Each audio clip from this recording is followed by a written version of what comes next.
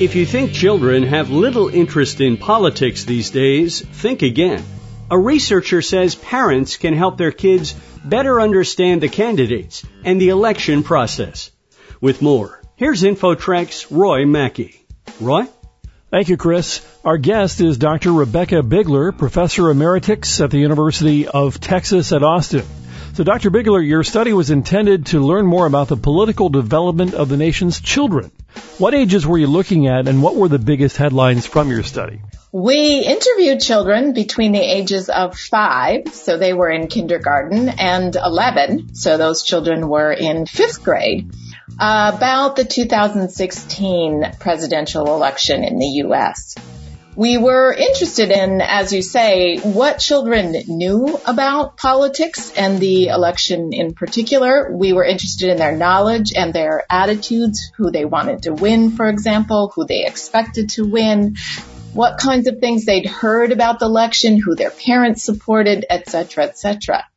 One of the things that was surprising to us is that children were pretty knowledgeable about the election and were very interested in it.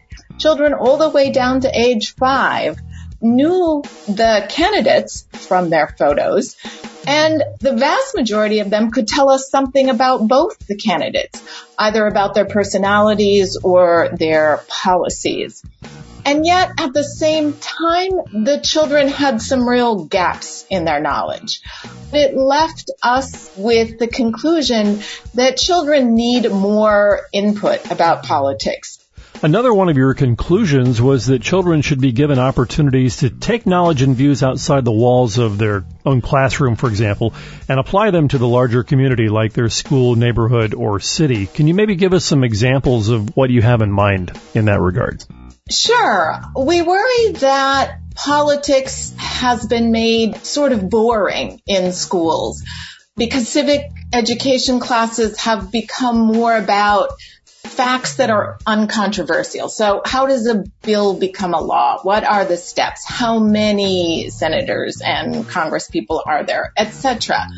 Instead of being about real pressing issues that concern all of us, but that might be contentious or that people might disagree about, in the hope that the schools will avoid controversy, making parents upset about things their children might hear in the school setting. And some parents may say, hey, I just want my kid to just be a kid, and I really don't want to expose them to the controversy and nastiness of politics until I have no choice. What would you say to parents like that? You're exactly right. That was one of the sentiments that led us to do the studies. We heard some parents say, I shelter my child from politics. I don't want them to hear the news and be involved in the political discourse. Often they said because it was so negative and contentious. Other parents said, I intentionally involve my child. I talk about my political views with my child. I engage them. We go to protests or we go to political town halls with my child. They come with me to vote, etc. And we really wondered, what are the consequences of those two kinds of parenting? Does one style have more positive outcomes than other with respect to some outcome or another? And one of the things I think we found by doing the study is that it is increasingly hard to really shield a child from politics. Even parents who don't want to are likely to have children who hear things about the presidential election.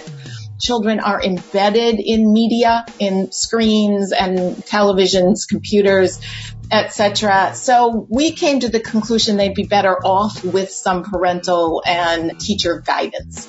So any final words of advice for parents based upon what you learned in this study? I would say with the election coming up, to consider involving your child in a more direct, purposeful, conscious way into political discussions, to think about what they might overhear or know. And the best way to do that is to check in with them by asking, have you heard anything about the candidates who want to be president? Have you heard anything about X or Y? And this way you can get a sense of your own child's set of knowledge and in your own child's interest. And really, it's a wonderful chance, I think, for parents to share their values and perspectives, what they care about. Because at its core, politics is very much about our values. And politics is just a chance for us to share that with children. Interesting study. Dr. Rebecca Bigler, Professor Emeritus at the University of Texas at Austin. Thank you very much for joining us today on InfoTrack. Thank you. And for InfoTrack, I'm Roy Mackey. And that wraps up this week's show. InfoTrack's executive producer is Randy Meyer, and I'm Chris Whitty. Thanks for listening. We hope you'll be here next week for another edition of InfoTrack.